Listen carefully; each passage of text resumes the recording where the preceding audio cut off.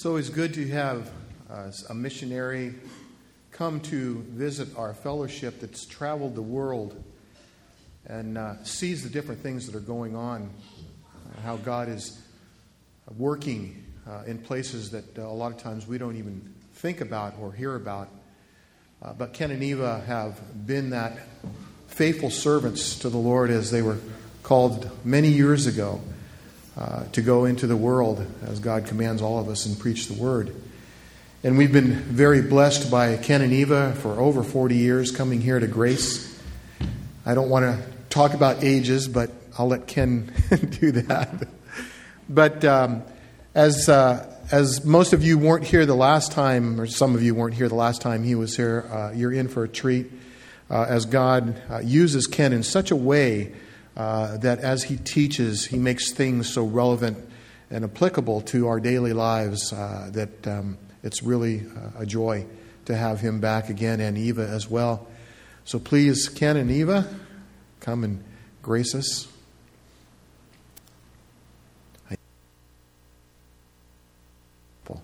Thanks. Well, it's wonderful to be back here. As you have heard, we have a very long history with this place and this fellowship. And I was just thinking of a man who was a very close friend of mine who used to come here. He's with the Lord Jesus now, has been quite a few years. Russ Peterson. Maybe some of you have sat in his dental chair. So you know the drill. Eva is going to read the scriptures for us. Good morning. The scripture reading this morning is from Acts chapter 2, and we'll begin at verse 14. Then Peter stood up with the 11, raised his voice and addressed the crowd. Fellow Jews, and all of you who are in Jerusalem, let me explain this to you. Listen carefully to what I say. These men are not drunk, as you suppose. It's only 9 a.m. No, this is what was spoken by the prophet Joel. In the last days, God says, I will pour out my spirit on all people. Your sons and daughters will prophesy. Your young men will see visions. Your old men will dream dreams. Even on my servants, both men and women, I will pour out my spirit in those days, and they will prophesy. I will show wonders in the heaven above and signs on the earth below, blood and fire and billows of smoke. The sun will be turned to darkness and the moon to blood before the coming of the great and glorious day of the Lord. And everyone who calls on the name of the Lord will be saved. Men of Israel, listen to this. Jesus of Nazareth was a man accredited by God to you by miracles, wonders, and signs, which God did among you through him, as you yourselves know. This man was handed over to you by God's set purpose and foreknowledge, and you, with the help of wicked men, put him to death by nailing him to the cross. But God raised him from the dead, freeing him from the agony of death, because it was impossible for death to keep its hold on him. This is the word of the Lord. Thanks be to God. Thank you. Are we functioning okay? No? How about now? Oh, yes. Okay. Yes, a little loud. Okay. One of the most beautiful tools you can have for studying Scripture is a sanctified imagination. And I love to imagine that I'm part of something that's taking place. And this particular day that Eva just read about was the birthday of the church. There was no church before this day. There weren't any Christians either. there were Peter and John and James and that crowd, actually 120 of them, and they were Jews. And they were following Jesus, whom they believed to be their Jewish Messiah. Nothing wrong with that at all. But on this day, the 120 gathered in the upper room. Jesus had already, of course, been crucified and risen again and ascended to heaven, and he told them to wait in expectancy because they were going to get a phenomenal gift. And on this day, the gift arrived, and the gift is the Holy Spirit. That is literally God himself coming to live in people. And you'd expect something unusual to happen, wouldn't you? I mean, if God can just say a word and light appears when there never has been any light, a universe appears when there was no matter, sound begins when there was no sound. If that's just a word, what happens when the person himself arrives? And God himself came to live in these 120 people in that upper room on the day of Pentecost. And that is actually what makes an individual a Christian. It isn't doctrine, and it isn't belonging to any human organization. It is literally the presence of God himself coming to live within us, because that's what it takes to be a Christian. You can't be one without him. And they got a bit excited. Well, that's reasonable, isn't it? Sometimes excitement and church don't always, coincide, do they? I'm reminded of an enthusiastic lady of African descent who came into a church in London, and it was extremely quiet. And every once in a while she would shout, "Praise the Lord!" And after the fourth time, one of the officials in the church came up behind her, tapped her on the shoulder and said, "We don't praise the Lord in here, madam." And somehow I think we've perhaps lost some of the enormous enthusiasm. The day of Pentecost was, of course, during the Feast of Pentecost, one of the three big feasts every year for the Jews, and the Jews know how to party in a way that Christians don't. Jews really know how to celebrate. And so their feast lasted a week. We manage one day for Thanksgiving and perhaps a day at Christmas, and that's about it, isn't it? Their feast lasted a week, and they're having a good time. And every Jewish man was expected, if he possibly could, to get back to Jerusalem and keep the feast in Jerusalem. And so during those days, like some kind of resort, the population was doubled or tripled for that brief period. The hotels were full, the guest houses were full, every family had out-of-town family staying with them, and the streets were noisy. And this was probably the liveliest of the three annual feasts. So Jerusalem was not exactly quiet. It was alive and it was buzzing, but they'd never seen anything like these 120 who had just been filled with the Spirit of God, and they poured out into the street, celebrating and praising God, and big smiles on their faces. And Jerusalem was stunned, and they'd never seen anything like it before. And they wanted an explanation, which was, of course, the perfect opportunity for Peter to declare this really the first Christian sermon. And it wasn't a bad one, because 3,000 people got saved. Although it is not sermons that save people, you understand? And he gives an explanation of it.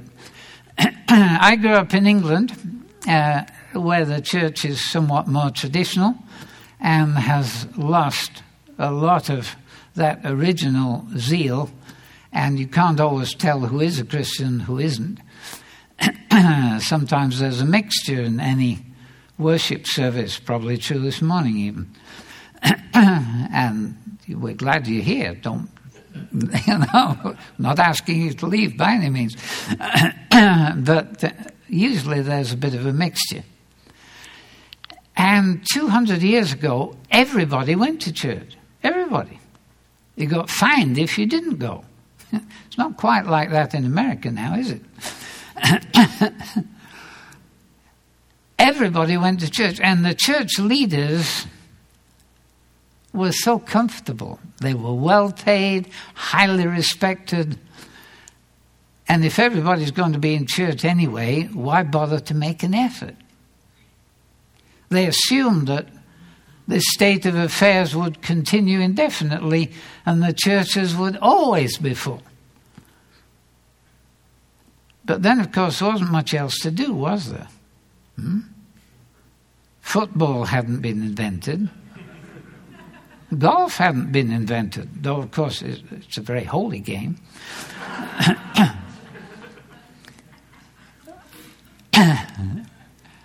So what did people do? No iPhones. No. What did they do? What did teenagers do before the iPhone? Everybody went to church. But that's not the case anymore. And actually last year the Archbishop of Canterbury made a statement that woke a few people up. He said, unless we do something in 20 years, there won't be anybody in church. That's, of course, true. True of every church in every place. Unless we do something, there isn't going to be anybody. And the Church of England is divided into areas, and each area has a bishop over it and various churches within his sphere. And the bishop who presides over our part of Northern Ireland is an evangelical, believe it or not. And actually in 2012, he said, 2015 is going to be a year of mission. And every church in this region must have a mission in 2015. Wow, stunning, isn't it? What had we been doing before then? Well, let's not ask that question. But we're going to have a mission in 2015. So our church was planning a mission, and it was 3 years into planning, and they had all kinds of activities. But one of them took the form of visiting every house in the district. And there was a big plan of the town up on the wall, and every house was given a small square. And if somebody had been to visit that house, then they filled it in red, and you could see all the ones that had not yet been visited. And every church member was expected to join in this visitation program. And you could preach the gospel to people on the doorstep if you felt you could do that.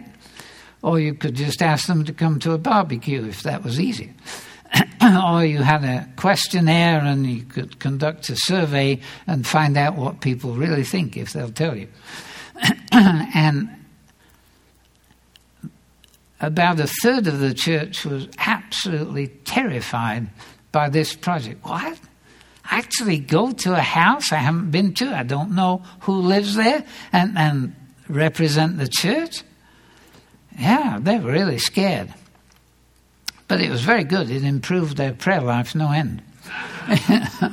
So I would like you to pretend this morning that you're not sitting comfortably in a church in California, but you are in Northern Ireland and you are about to visit some homes that you've never been to before and you don't know who lives there. So you're praying, okay, well, let this be the house of one of my fellow church members who's a real friend. So you go and you ring the doorbell, and you hear these really heavy footsteps approaching the door, and the door opens, and here is a man from the Middle East, 6 feet 4 inches tall, carrying a weapon, and in a seriously bad temper. Okay? Now, what's your approach? Do you know what to say to him? Perhaps that would be a fairly short conversation. So now you go to the second house thinking, well, it can only improve after that, can't it? So you arrive at the second house, and then the door is opened by a man who obviously has a very nasty disease, a contagious disease, easily transmitted, and a socially embarrassing disease. And as far as he knows, he will die from it. And he's ostracized by society, some of them because they don't want to catch it, others because they think they know how he got it, and they don't want to be associated. If you got a message for him, what would you say to him? Would you know? Well, what a great morning you're having. Let's try a third time lucky, right? So you try the third door, and you hear the squeak of the wheels of a poorly maintained wheelchair. And the door is opened, and there's a man in the wheelchair, but he can't propel it by himself. Somebody else has had to push him up to the door. And he is paralyzed from the neck down. Nothing works. And he's depressed. Not only is he depressed, but he feels terribly guilty. So useless. He can't do anything. He needs to eat, which means somebody else has to go to work to earn the money to buy the food. Somebody else has to prepare the food and actually feed him every spoonful because he can't feed himself. Then, of course, when you eat, soon after that, there's another problem, isn't there? Now he has to go to the bathroom, can't get himself there, of course. So he has to be conveyed to the bathroom and lifted onto the seat,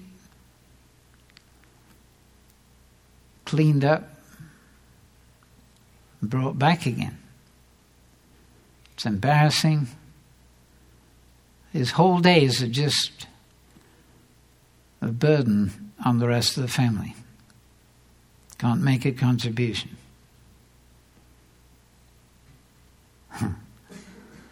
Well, that's 3.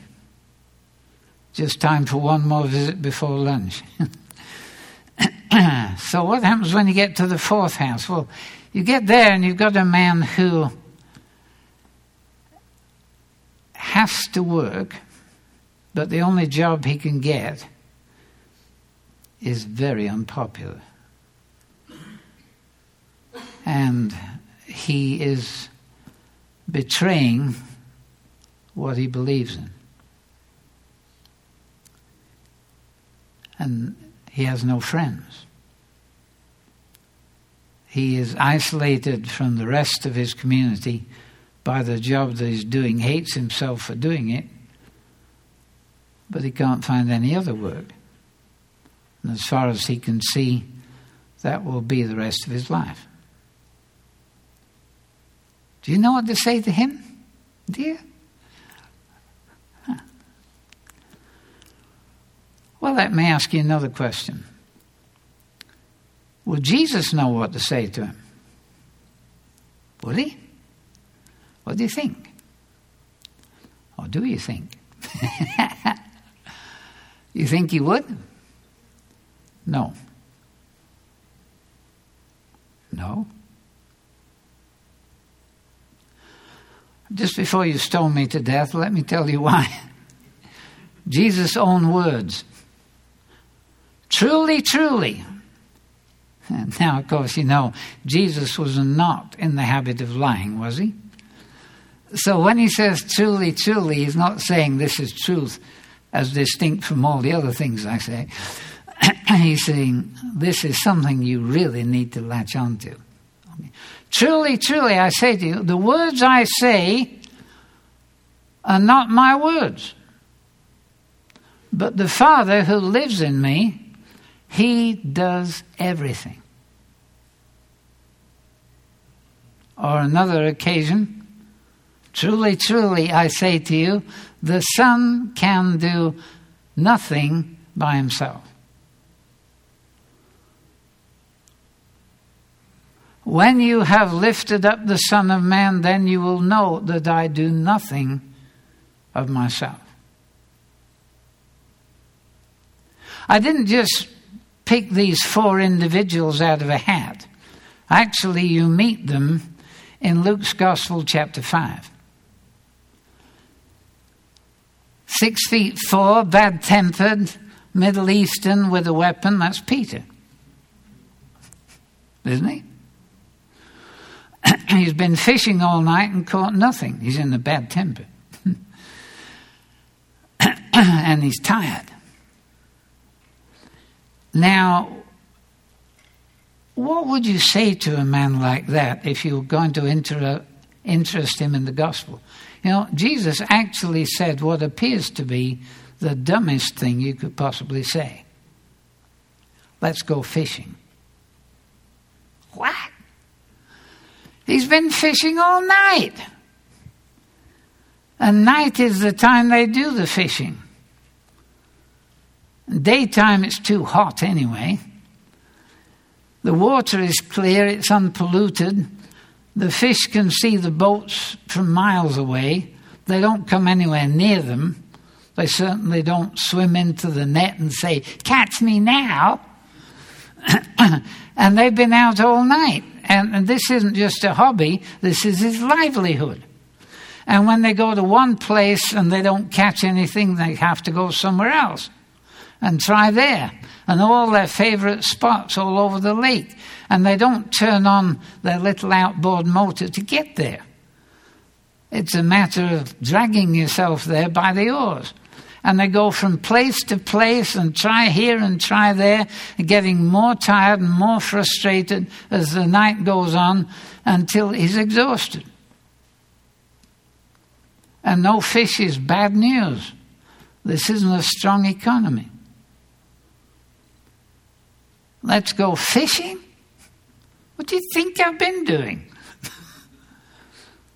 And this from a man who's never been fishing. Where did he get the idea from? See, and Jesus, by faith, always translated the will of the Father conveyed through the prompting of the Holy Spirit into words. The words I say to you, not my words.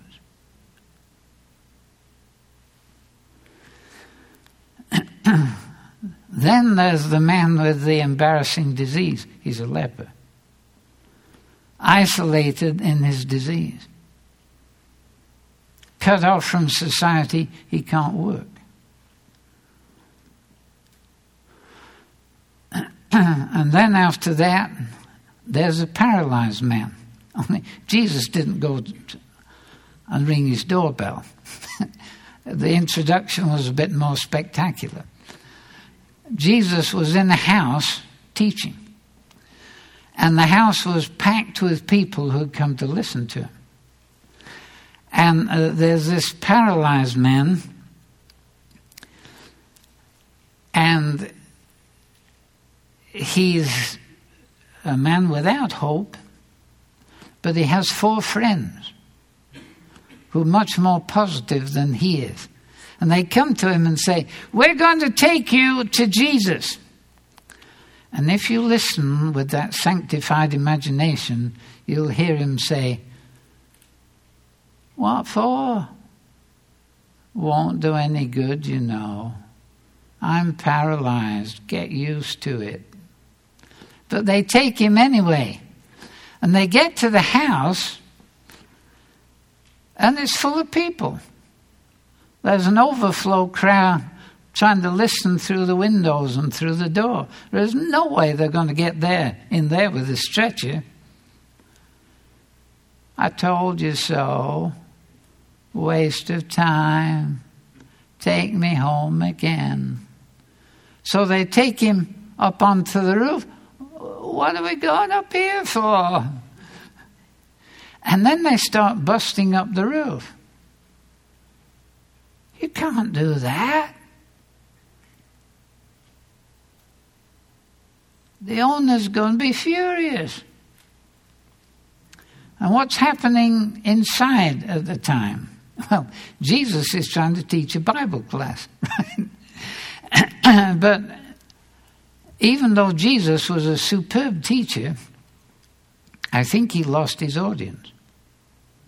You know, when there are all these noises on the roof to begin with, and then bits of dust start trickling down, and then lumps of clay and bits of wood and the occasional scorpion, and the house is full so the people can't really move back very far, I think his audience lost concentration.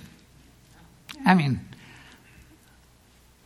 if this started on this roof this morning, I don't think you'd stay there very long, would you?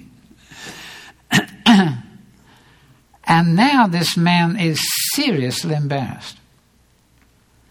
Not only has he been useless ever since he's been paralyzed, just a burden on everybody, now he's the cause of this man's house getting wrecked.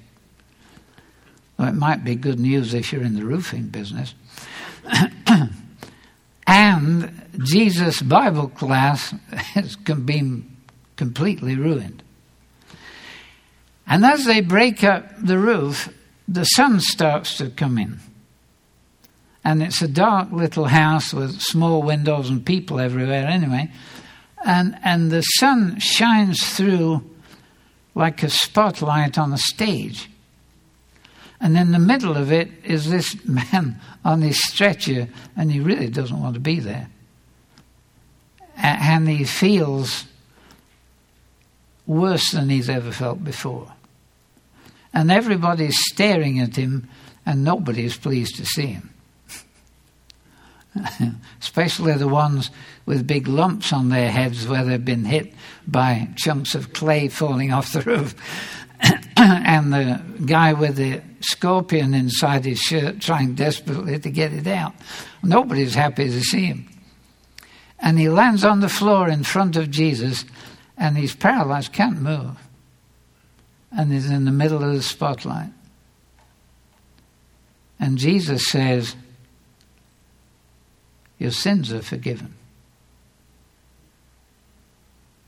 That's an odd thing to say, isn't it? Where do you get that from? From one who knows everything.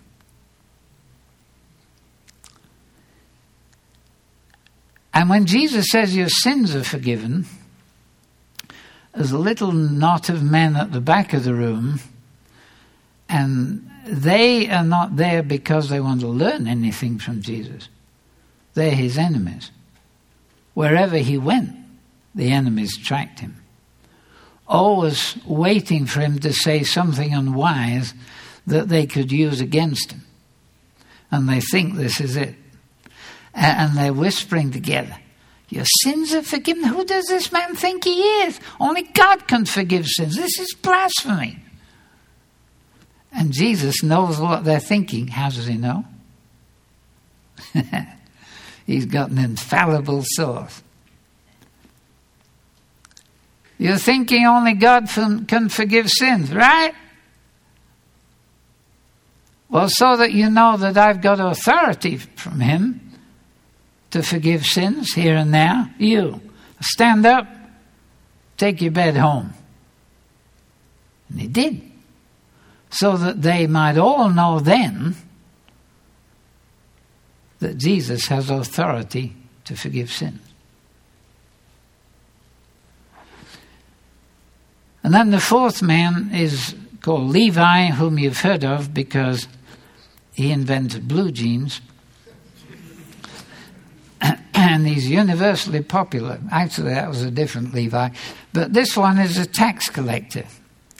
You see, and I know you're all good Christian Americans, and even so, I haven't heard many of you saying, "Hallelujah! Time to give the government some more of my money." No, the tax man is not particularly popular in any society. But see, in this case, Levi collected taxes from the Jews to be paid to the Romans. From his own nation to pay the enemy. And mostly those taxes were used to keep a bunch of soldiers in Jerusalem to keep the Jews suppressed. This was not a popular thing. Also, he's taking money from the holy people to give to the heathen. He's betraying not only his nation, but his religion, and the tax collector was hated. And not many people paid over the internet in those days. They actually paid in cash. And the tax collector always had cash when he was at work. And there were plenty of little Jewish gentlemen who would happily help him carry it. See, only in a different direction from the way he would. And so he had to be safeguarded, and he had bodyguards. And the bodyguards isolated him from his people. And only the people actually coming to pay were allowed through. Little man hating himself and his job, but he's got to live. So what happens? The 6'4", bad-tempered Middle Eastern man with a weapon becomes Peter, the leader of the apostles. The leper is cleansed and goes to show himself to the priest as a testimony to God's healing power through Jesus.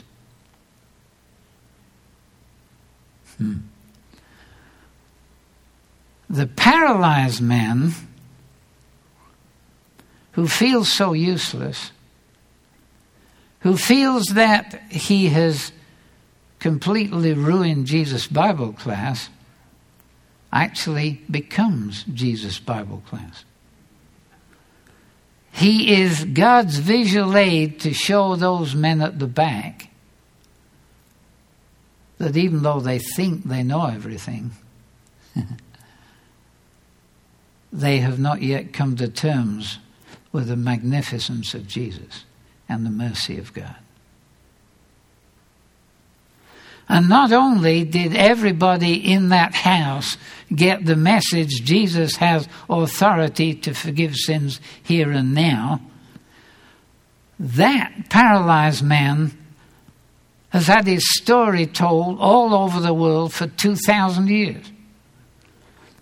And people have come to believe in Jesus and to know the forgiveness of sins and the new birth in the Spirit because of that man.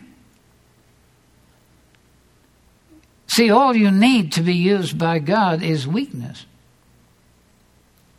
His strength is shown at its best in our weakness.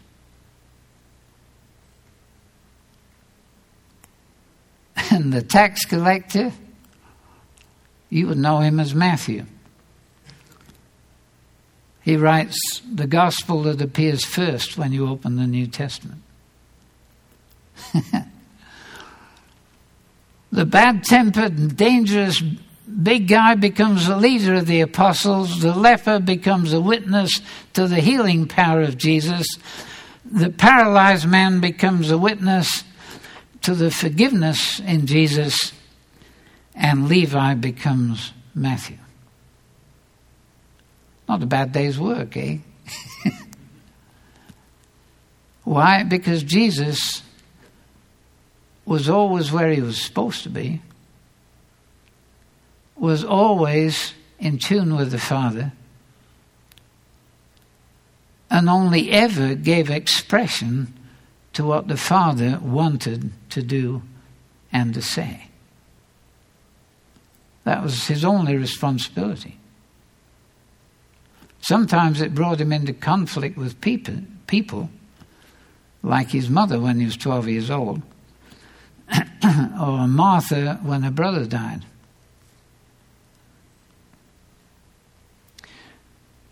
But Jesus was always obedient to his Father.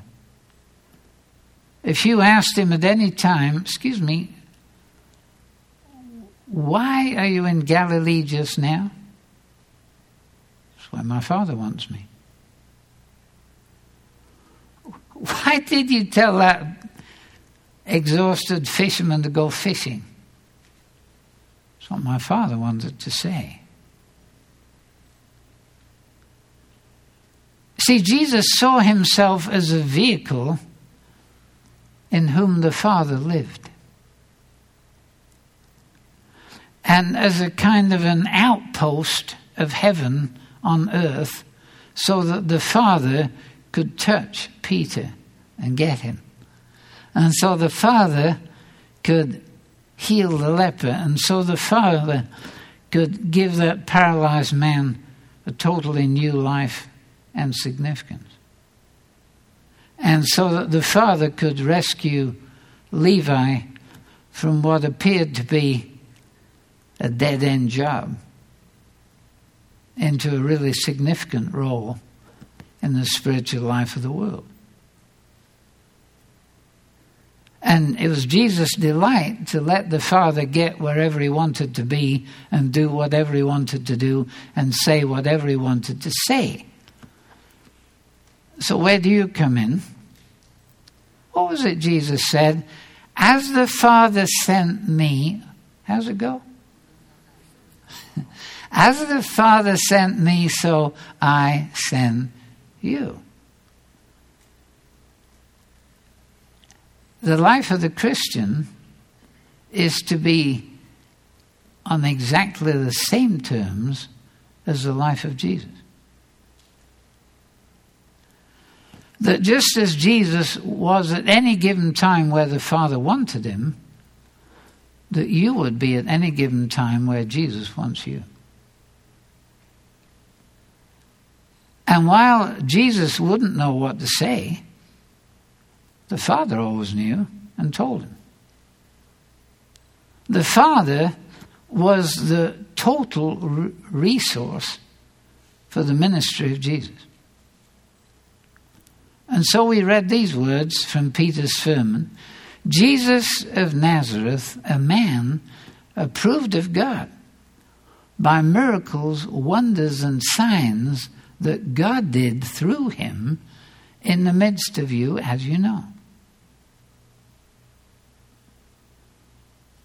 Jesus never used his own powers as God. He only walked by faith, dependent on the Father, even though he was always God. And this is his plan for you and me, that we would always be where he wants us, in tune with him. "My sheep hear my voice," and letting him meet whoever we happen to be with at any given time. Because Jesus has come into us in order to get out and meet those people. He doesn't want to stay locked up in you and me and be a spectator to our brilliant discipleship and our newest evangelistic techniques. No. He just wants us to let him out and meet all these people. Because he is the only soul winner. He is the only one that can change the world. But he can, and he does, when we let him. That sounds exciting to me. I wonder how many 6'5" Middle Eastern gentlemen are outside there waiting to meet you today. Are you ready for this? Much nicer to sit in church, though, isn't it? But what great stories we'll have to tell next week if we do what we're supposed to this week. Right? Then church will really be alive, won't it? Let's pray. Lord Jesus, thank you for the wonder of the life that you lived for 33 years here. And we know that for the first 30 years, it wasn't very apparent who you are. And you saw sick people that weren't healed, and probably saw your own father die, didn't intervene. But thank you for the amazing things that happened as your ministry began. That this was not a result of a fantastic education you had or some distinguished physical or mental characteristics, but simple, obedient faith in your Father. And thank you that you're entrusting the mission that you began into our hands. Thank you that you didn't just give us a rule book and forgiveness, but you gave us yourself. And as you want to live in us, we would each like to say, Lord Jesus, thank you for loving me so much that you gave yourself for me at the cross. And thank you that you have come to live within me. Now show me how to let you out so that the world that needs you so much might actually meet you and be changed. Thank you for the mission. Amen.